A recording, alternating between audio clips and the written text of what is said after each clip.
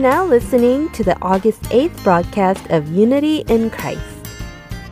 This hour, we have Story of Kings, Sermon, and Praying for the Next Generation. First, let's begin with Story of Kings.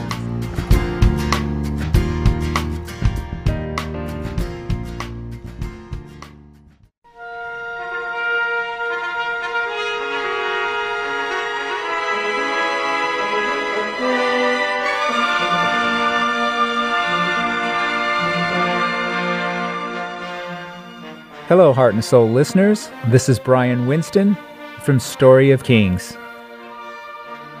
Today we'll study the Word from 1 Kings chapters 8 through 10 and 2 Chronicles chapters 5 through 9. These two sets of chapters, one set from 1 Kings and the other from 2 Chronicles, basically cover the same events: how Solomon brought the Ark of the Covenant to the temple and how he dedicated the temple, and once those were done, how he managed his domestic and foreign affairs. The temple construction was completed after 7 years and 6 months. Now that the temple structure was in place, Solomon was ready to move the Ark of the Covenant and place it inside the temple. And he needed to do that properly. According to the law, Solomon gathered the elders and leaders of Israel and recruited the chief priests to transport the Ark of the Covenant by carrying it on their shoulders. After moving the Ark of the Covenant, they were trying to make plans for the dedication of the house of God.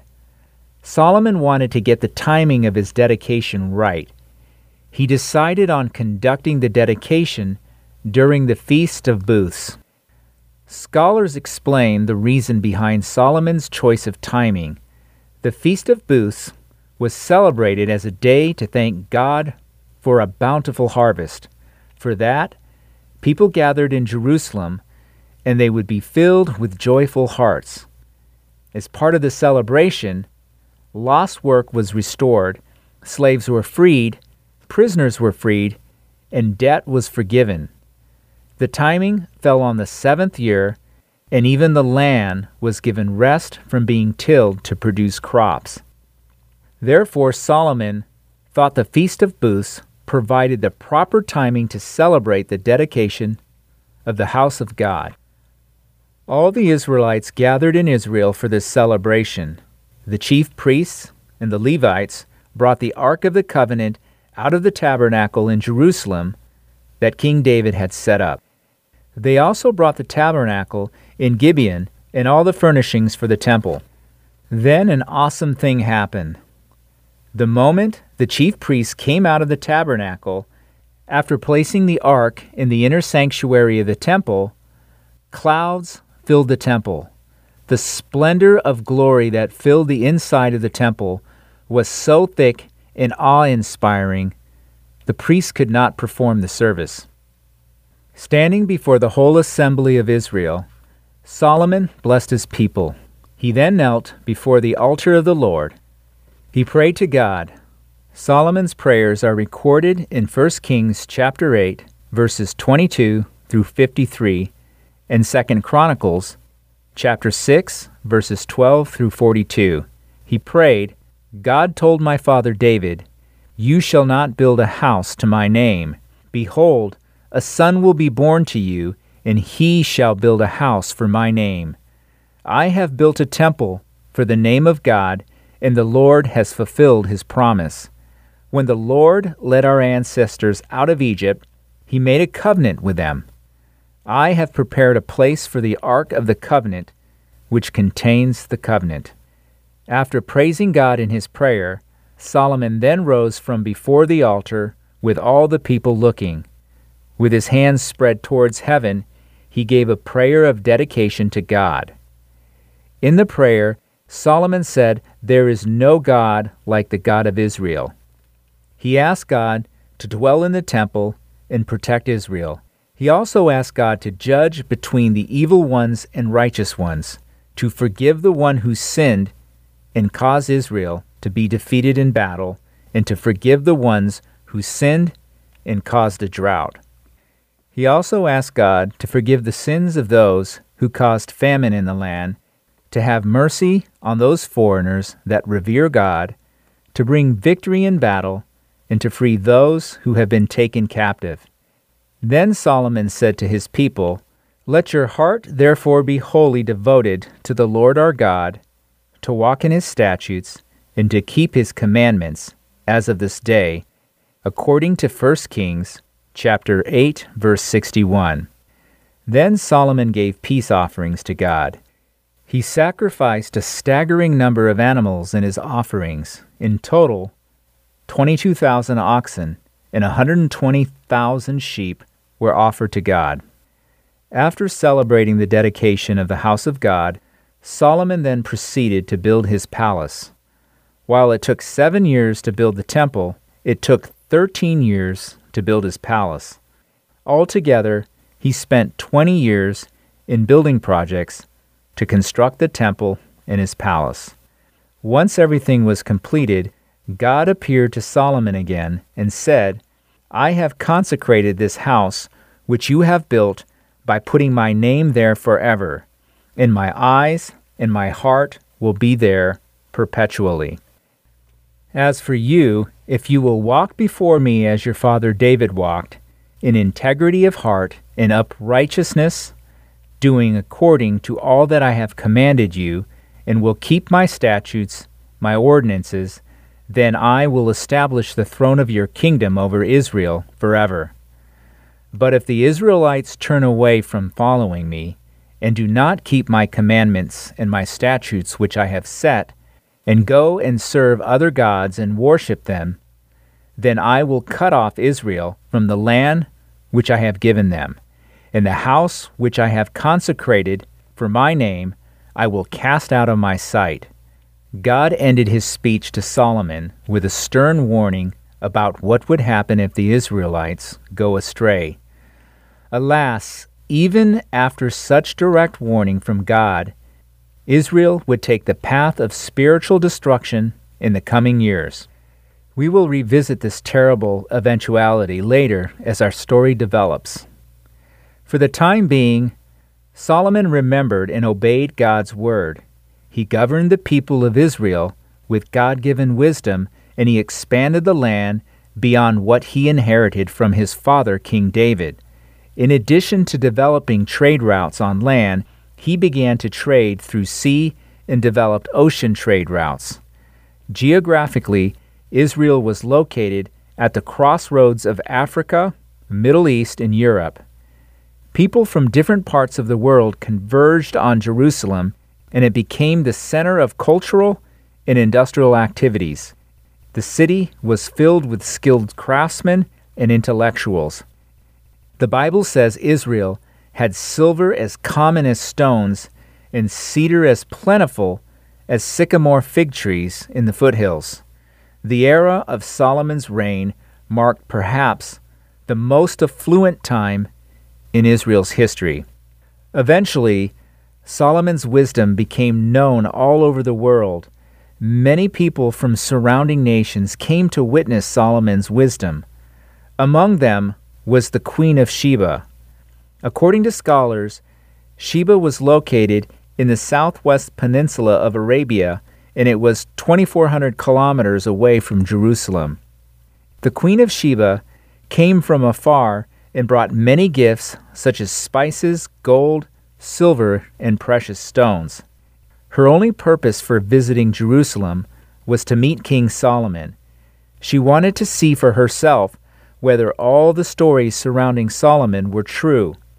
When she came and met with Solomon, she was not disappointed.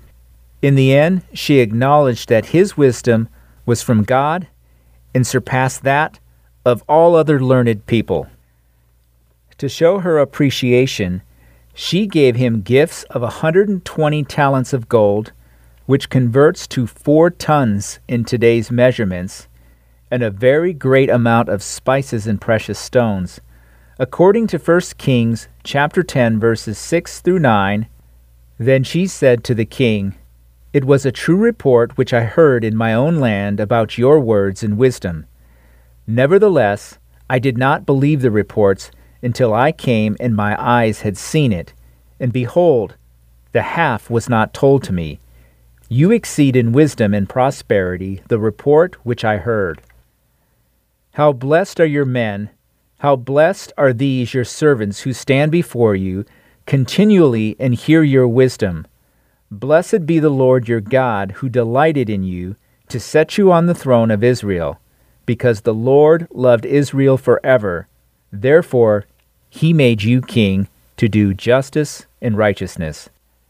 In this way, even the foreigners were able to observe and appreciate the wisdom of Solomon. In the end, they praised and gave glory to God.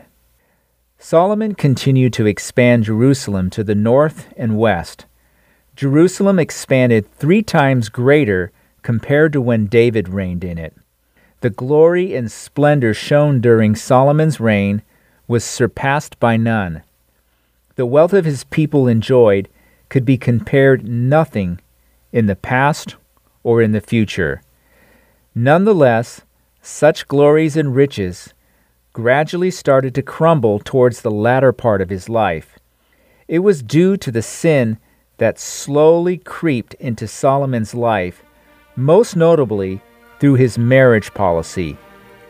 You see, marrying princesses and noble women from pagan countries had become a big part of his foreign policies. We'll continue on with the story of Kings next time. Until then, goodbye.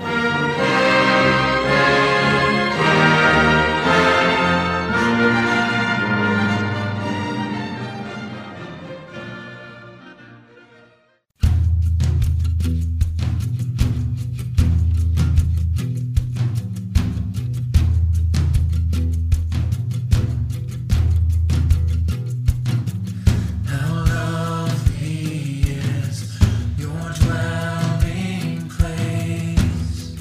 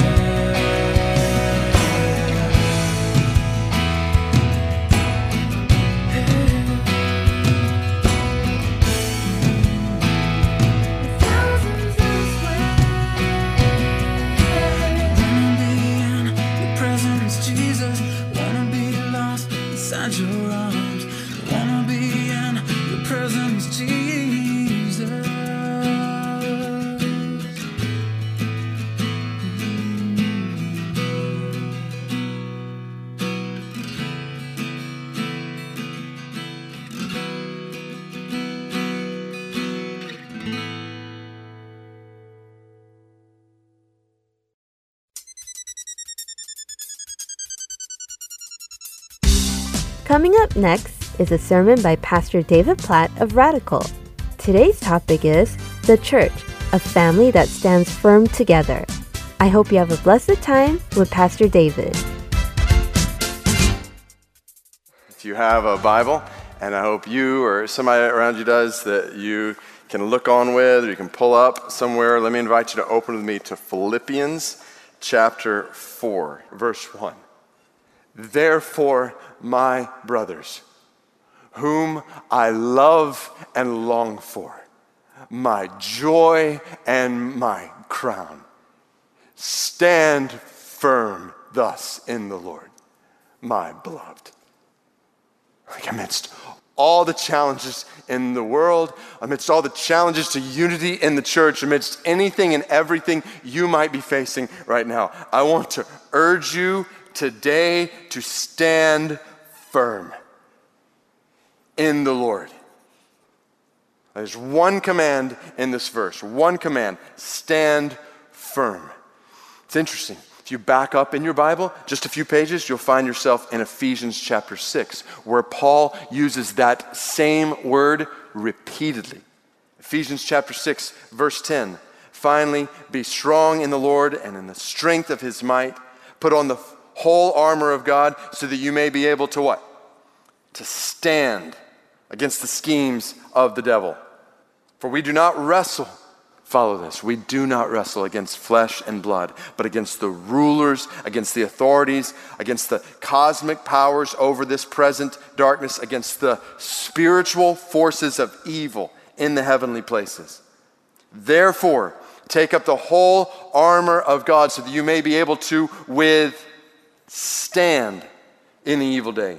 And having done all to, here it is, stand firm. Stand therefore. So let's just point out the obvious here. Like, there are spiritual forces of evil led by the devil. Spiritual force of evil led by the devil, whose aim at this moment is for you to fall. Like, just let that soak in. Everyone else, just right where you are sitting, there are spiritual forces of evil working right now to make you fall. Just feel that for a minute. They want you to fall. They want your mind and your heart to fall. They want your relationships around you to fall. They want your marriage to fall. They're working to bring your marriage down. They want your children to fall. They want your faith to fall. Like, there are spiritual forces of evil who want our church, they want McLean Bible Church to fall. There are spiritual forces of evil who want me as a pastor to fall. They want other pastors and leaders to fall. They want members of this church, every single one of you, they want to fall into worldliness, into division. And God is calling us in his word to stand firm in the Lord. God's not saying stand on yourself, stand on your thoughts and your ideas and your perspectives and your opinions. God never tells us to stand there. That's what leads to worldliness and division every time. Every time. Standing on yourself, you look back in chapter 3 of Philippians, verse 19, that leads to, the word is destruction. So it's at this point, I just want to pause and say to everyone who's listening right now that there is a devil and there are spiritual forces of evil who want you to fall for all of eternity. They want you to fall forever. You and I, all of us, have sinned against God. We've turned from God's way to our own way. Our sin separates us from God, and if we die in our sin before God, we will spend eternity in judgment for our sin in hell.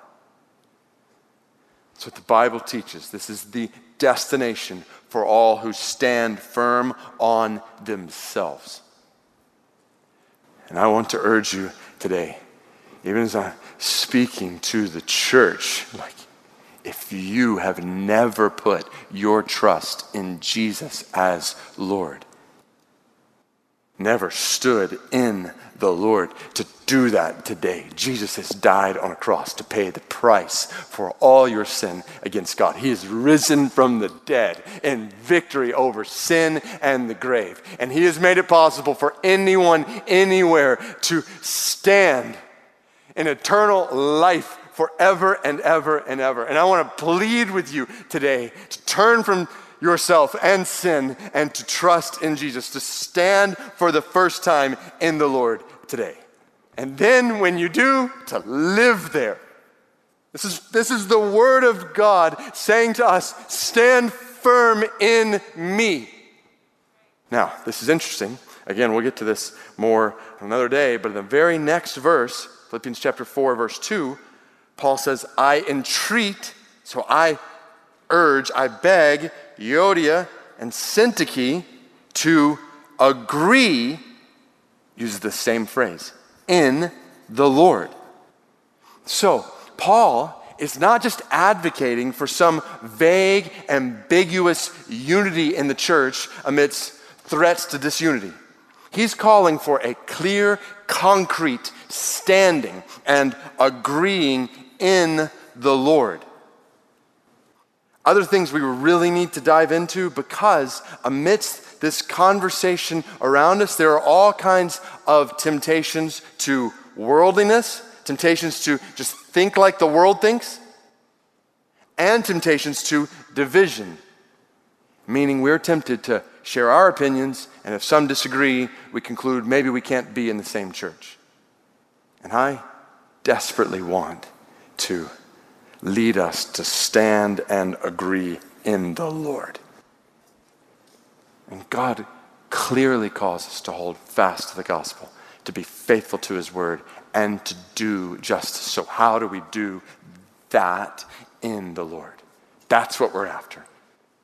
And it's not just us. So this is what the Bible told Christians 2,000 years ago to be after. I want you to look back with me at Philippians chapter 1, verse 27. So this is, in a sense, like the theme verse of this book in the Bible. Paul says, only let your manner of life be worthy of the gospel of Christ. So be worthy of the gospel, holding fast to it, so that whether I come and see you or am absent, I may hear of you that you are, here it is again, same word we are reading in Philippians chapter 4, verse 1, standing firm in one spirit, with one mind, striving, I love this language, side by side.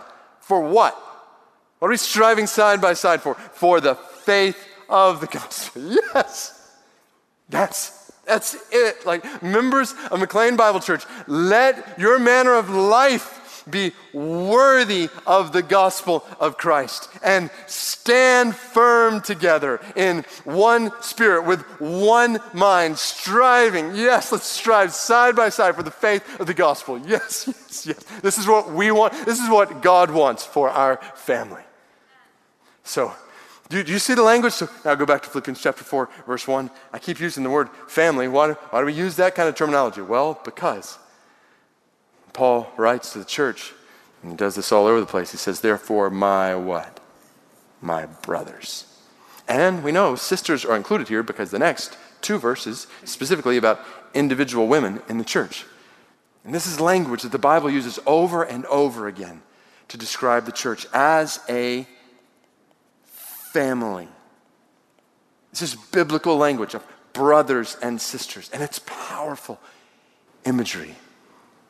It's a unique family. Like, talk about tension. We gotta remember, this was a day when Jews and Gentiles were extremely divided from each other. Like, you didn't eat at the same table with a Gentile if you're a Jew. Like, don't get close to them.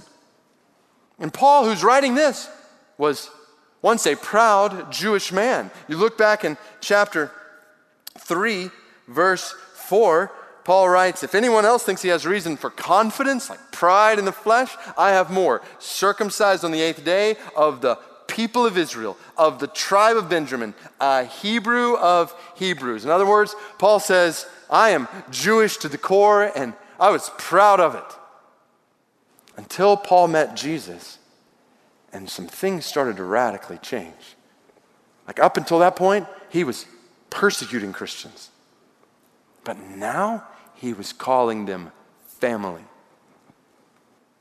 Up until that point, Paul hated Gentiles. But now, he's writing a letter to a church with many Gentiles saying, you're my brothers and sisters. This was strange, countercultural, and hard. Like, there were so many challenges that came with Jews and Gentiles being together in the same church. And so many temptations for them to separate and have a Jewish church over here and a Gentile church over there. To do what we're so often tempted to do amidst so many issues. And Paul is addressing these kinds of issues in Philippians. That they're threatening the unity of the church, which is why, and I don't think we often realize this, but so much of the New Testament is actually written to keep the church together. Right, listen, just a quick sampling. 1 Corinthians chapter 1, verse 10, I appeal to you, brothers. I'm entreating, urging you, brothers. There it is, family language. By the name of our Lord Jesus Christ, so unity around Christ, that all of you agree, that there be no divisions among you, that you be united in the same mind and the same judgment. To the church at Ephesus, Paul writes, I, therefore, as a prisoner for the Lord, urge you, the language is so emotional, urge you to walk in a manner worthy of the calling to which you've been called. That's similar to what we see in Philippians chapter 1, with all humility and gentleness, with patience, bearing with one another, in love, eager to maintain what? The unity of the Spirit in the bond of peace. To scattered churches, Peter writes, finally, all of you have unity of mind and sympathy and brotherly love, a tender heart and a humble mind. Which is why it's no surprise to see earlier in this letter to the church at Philippi, Paul writes, if there is any encouragement in Christ in the Lord, any comfort from love, any participation in the Spirit, any affection. Just listen to the language here. Sympathy. Complete my joy by being what? Of the same mind, having the same love, being in full accord and of one mind. Do nothing from selfish ambition or conceit, but in humility count others more significant than you. Let each of you look not only to his own interests, but to the interests of others. Have this mind. What's the mind that we need to have among you? Paul says, which is yours in Christ Jesus. Apparently, working for unity in the church has been a challenge for 2,000 years. And unfortunately, we live in a day where we can run from this work. Right? Let's be honest, like we can find another church down the street that fits more with our preferences or aligns more with our style or makes us more comfortable. You look at church growth in America, so much of it is due not to people coming to Christ, but due to people just switching churches. And it makes me wonder what would happen if we really pressed in together and did what God himself is telling us to do in these verses. Like if we pray together, we fast together, we open his word together, and with affection and sympathy and love and humility, the very attitude of Jesus himself. Like it takes, come back to Philippians 4:1, a unique family to do that kind of work. A kind of family that's marked by, so follow this, love. A family that's marked by love. And the word Paul uses here is the strongest, richest, deepest possible word for love in the Greek language. As if that wasn't sufficient, he then ends the sentence by saying, my what? My beloved. We read that word in our Bible reading this last week, Matthew chapter 3, when God the Father, as Jesus was baptized, said, this is my what son? My beloved son. Think about that.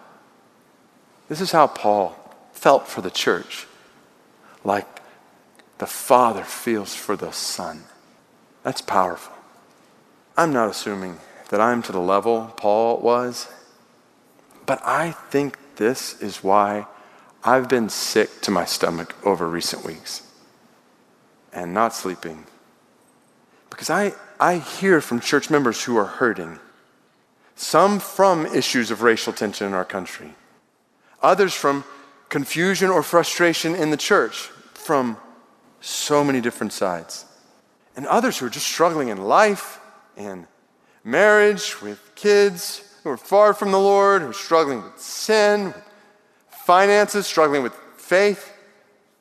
It sure makes me long for us to be together in our different locations. Like the church is a family marked by longing. How appropriate is that word in a pandemic?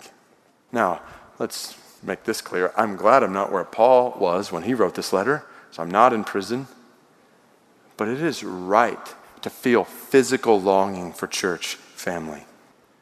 And even as we're testing out protocols to want to work together, we've said at different points that we want to be on the cutting edge of a variety of things, but large gatherings with thousands of people across our city in a global pandemic is not one of them. So we want to learn from others on this one, go slow, but know this, it's not for a lack of longing. And then there's these last two words that mark church family. And I'm going to write it down here at the bottom. I'm going to call this living for one another. And here's why. So these two words are fascinating. Paul calls the members of the Philippian church his joy and his crown. What is that about? Well, let's think about it. Think about joy. At the very beginning of this letter, Paul wrote, Philippians chapter 1, verse 3, I thank my God in all my remembrance of you, always in every prayer of mine for you, making my prayer with joy. Because of, why do I pray with joy? Because of your partnership in the gospel from the first day until now. So did you catch that? Paul finds joy in partnering together in the gospel with these brothers and sisters. He loves celebrating the gospel with them. He loves sharing the gospel with them. He loves living according to the gospel with them, which is why he tells them, so we read it earlier in Philippians chapter 1, verse 27, let your manner of life be worthy of the gospel of Christ. So that whether I come and see you or am absent, I may hear of you that are standing firm in one spirit. We read this with one mind, striving side by side for the faith of the gospel. And then he writes right after that what we read in Philippians chapter 2. That's when he says, let's start right here. So if there's any encouragement in Christ, any comfort from love, any participation in the Spirit, any affection and sympathy, then he says, complete my joy. So same word that we see in Philippians chapter 4, verse 1, used here in Philippians chapter 2, complete my joy. So Paul finds joy in what? In the church being of the same mind, having the same love, being in full accord of one mind. Paul finds joy, like the completion of his joy, in seeing these brothers and sisters living according to the gospel, striving for the gospel, partnering with the gospel in one mind. That's like joy to him, and I get it. That's what I long to see. Like what fills my heart with joy is seeing this church sharing the gospel, seeing hundreds upon hundreds of people baptized over the last year, like people coming to Christ, people growing in Christ, living according to the gospel, striving for the gospel in the world. Like, yes, yes, yes, joy. It's just deepest kinds of joy. which leads to, so now back to Philippians 4:1, leads to crown. Crown. You read that, you might immediately think of like a headpiece for something for somebody sitting on a throne, but that's not the imagery here. The word for crown here is used in other places in the New Testament to describe like the victory wreath that an athlete might celebrate with at the end of a race. Like the culmination of what you've run or trained or worked hard for. And that makes sense. So now come back to Philippians chapter 1 with me. Thank my God in all my remembrance of you, always in prayer of mine, every prayer of mine for you, always making my prayer with joy because of your partnership in the gospel from the first day until now. Don't have the next part that's supposed to be there. Bummer. Here's what it says. It says, I'm sure of this, that he who began a good work in you will carry it on to completion in the day of Christ Jesus. So hold that in your mind. He who began a good work in you will carry it on to completion at the day of Christ Jesus. Then he continues, it's right for me to feel this way about you, all you, because I hold you in my heart, for God is my witness, how I yearn for you all with the affection of Christ Jesus. And it is my prayer. So what do I pray for the church? Paul says that your love may abound more and more with knowledge and all discernment, so that you may approve what is excellent and so be pure and blameless for the day of Christ, filled with the fruit of righteousness that comes through Jesus Christ to the glory and praise of God. So what's Paul praying for? Now think about, what is Paul living for here? Paul is living to see these brothers and sisters stand complete on the day of Christ, to be pure and blameless on the day of Christ. Like picture Paul in a race. Like what is the motivation that Paul is running for at the end? The prize is people standing complete on the day of Christ. That's what he's running for. That's why he says, Philippians chapter 4, verse 1, you're my crown. And that's why he tells them, because that's what I'm living for, so stand firm in the Lord, because he's living to see them stand firm in the Lord. Let me show you this one more place. 1 Thessalonians chapter 2. Look with me at 1 Thessalonians chapter 2, verse 19. These are some of my favorite verses in the Bible. Paul writes to the Christians in Thessalonica this time, and he says, for what is our hope, or listen to these two words, joy or crown? Sound familiar? What is our hope or joy of crown of boasting before the Lord Jesus at his coming, when he comes? Is it not you? You, for you are our glory and joy. Like, yes. This is Paul living. This is what my life is about, Paul says. It's living to see you as brothers and sisters standing firm in the Lord on that day. And just in case you think I'm making this up, look down in verse 8 of 1 Thessalonians chapter 3. Paul says, for now we live if you are standing fast, standing firm in the Lord. That's familiar language. You hear that? Paul says, I live to see you stand fast in the Lord. That's why I live. That's why I get up in the morning. It's what I'm working for. It's what I'm running for. It's what I'm toiling for. That's why I'm not sleeping, because I live to see you stand firm in the Lord. Like again, I don't presume I'm Paul or anywhere close to it. But if there's one verse that summarizes what I feel as a pastor, it's this verse. I live to see you stand fast in the Lord. Like I live for them. Like I ran into a few church members this week. I say ran into, like socially distanced. But they were telling me, as I was talking with them, they were telling me about how they were growing in their relationship with Christ. And I just thought, I live for this. One of them told me about being rushed to the hospital a few months ago and almost dying. Doctor said 97% of people with what he had would have died. And in tears, this brother told me how in that ambulance he had such peace. He loves his wife and he loves his kids, but he said, I had peace, David, because I was ready to see the Lord. And I live for you to be able to say that in that moment. Like I live for that. That's my joy. I live to see each one of you, no matter who you are, what you look like, where you come from, what you struggle with. I live to see you standing in the Lord.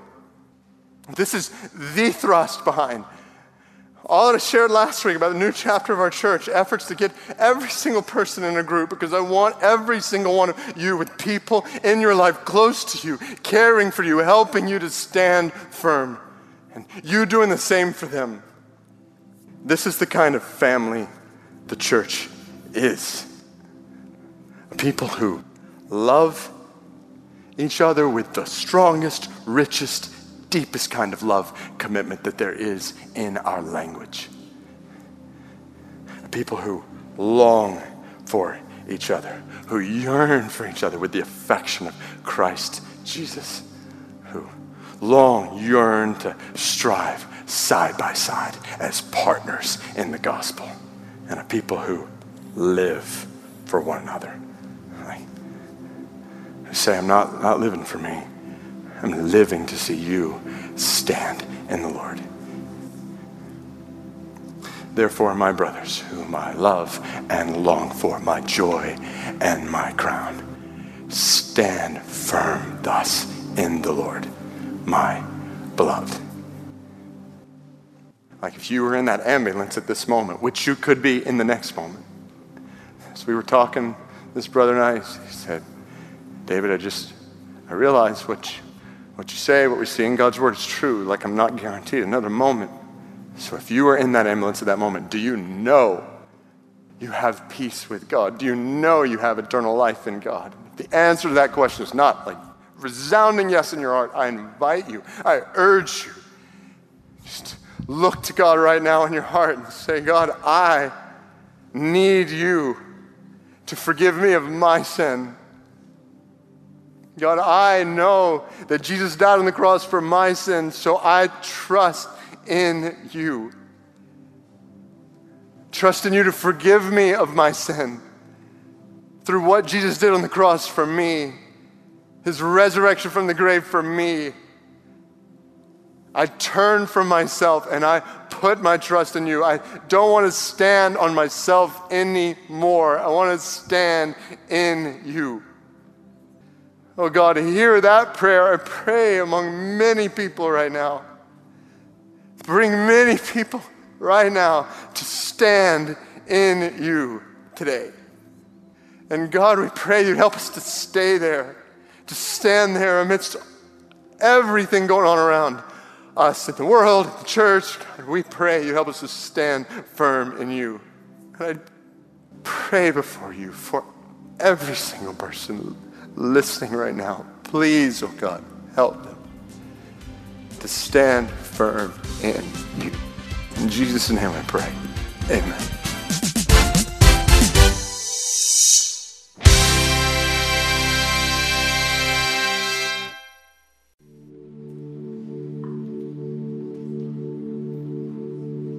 Take my life, I lay it down at the cross where I am found. All I have I give to you, oh God.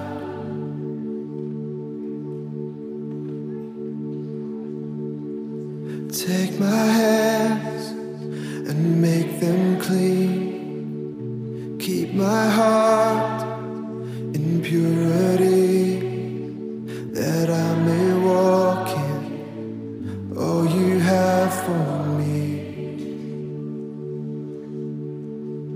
Oh, here I stand, arms open wide. Oh,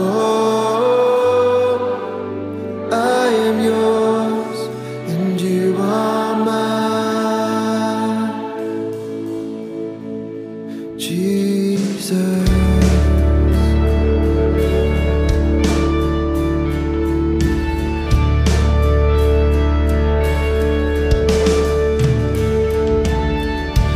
Take my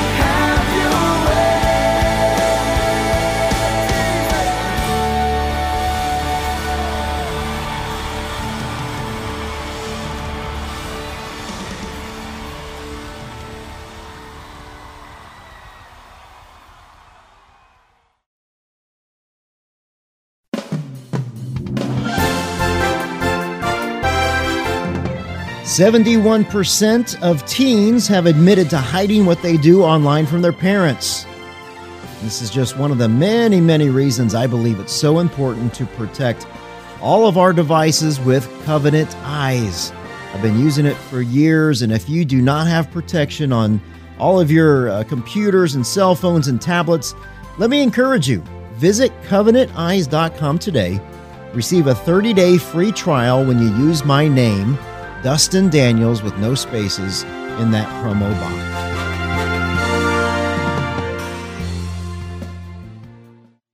Coming up next is Praying for the Next Generation.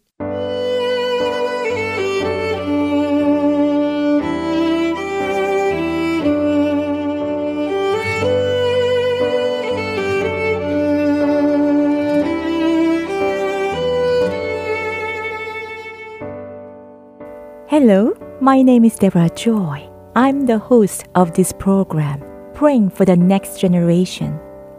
I would like to start today with Proverbs chapter 3, verse 5. Trust in the Lord with all your heart and do not lean on your own understanding. The Hebrew word for trust is batak, which means to trust, rely on, depend on, with a sense of being completely confident and feeling utterly safe. Trusting God is one of the fundamental lifestyle characteristics of the people of God. Trusting our Lord more than any worldly thing expresses our fearless confidence in His divine nature and acknowledges that He is worthy of our trust at all times. In the beginning of this year, God blessed me with a beautiful gift through a friend's invitation to a meeting where they honor parents with special needs children. I was moved to tears as I heard each parent's heart sharing their candid story of overcoming struggles and pain, and rejoicing in hope and strength through the power of prayer and His living word. What stood out to me the most was the way they saw their children as God's gifts and loved them unconditionally with patience, kindness, and gentleness. They knew what it meant to rely on God every day and trust Him with bold faith and fearless confidence. According to the U.S. Department of Health and Human Services, a total of 12.8% of children under age 18 in the United States, or about 9.4 million children, are estimated to have special health care needs. Children with special health care needs are present in 20% of U.S. households with children. This brings up the following question. How are these families getting involved in church communities?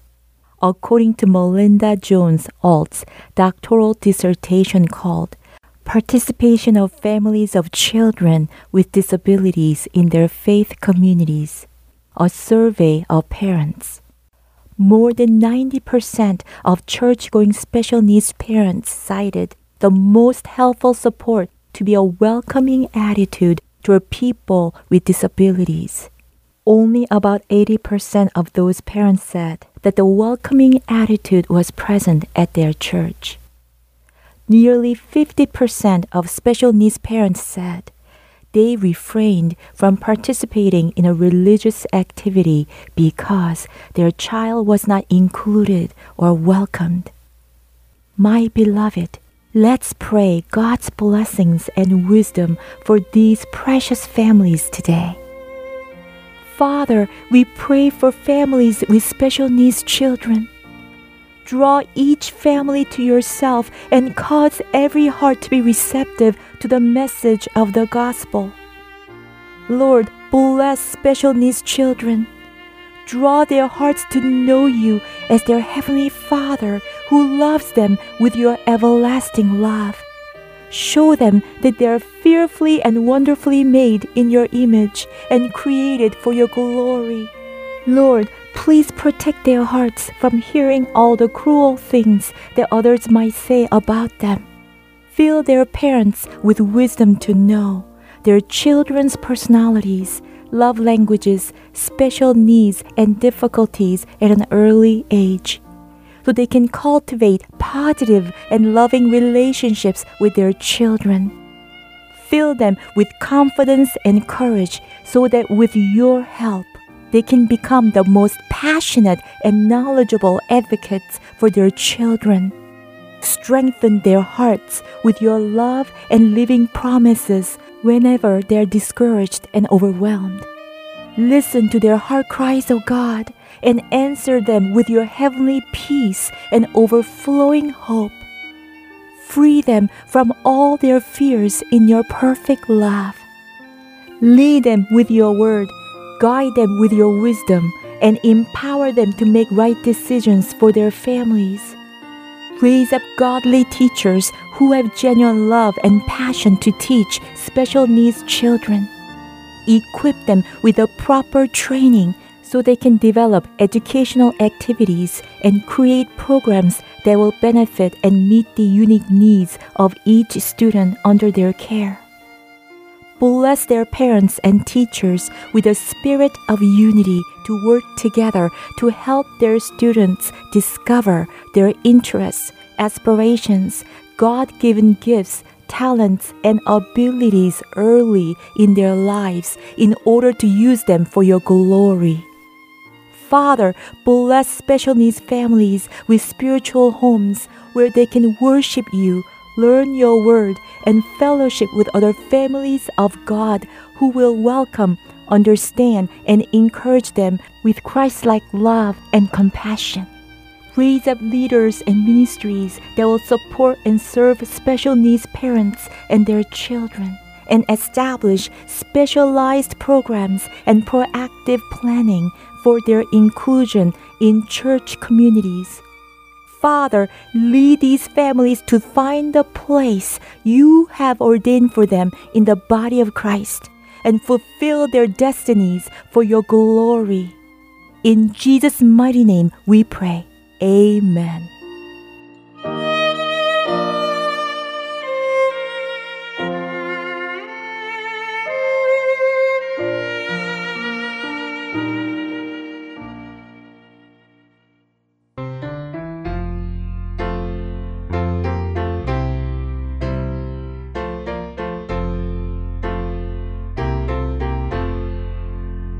Walking in sunlight all of my journey, over the mountains, through the deep vale. Jesus has said, I'll never forsake thee, promise divine that never can fail. Heavenly sunlight, flooding my soul with glory divine. Hallelujah, I am rejoicing, singing his praises. Jesus is mine. Shadows around me, shadows above me, never conceal my Savior and guide. He is the light, in him is no darkness. Ever I'm walking close to his side. Heavenly sunlight, flooding my soul with glory divine. Hallelujah, I am rejoicing, singing his praises. Jesus is mine. In the bright sunlight, ever rejoicing, pressing my way to mansions above, singing his praises. Gladly I'm walking in sunlight of love. Heavenly sunlight, flooding my soul with glory divine. Hallelujah, I am rejoicing,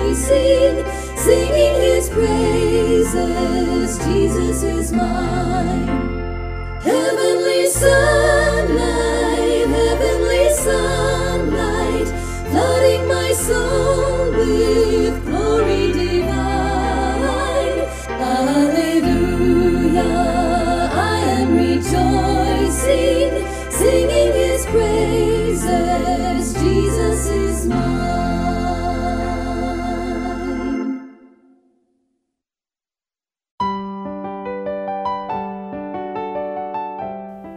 We are now ending our Unity in Christ broadcast. Thank you for listening, and I look forward to being with you again next week.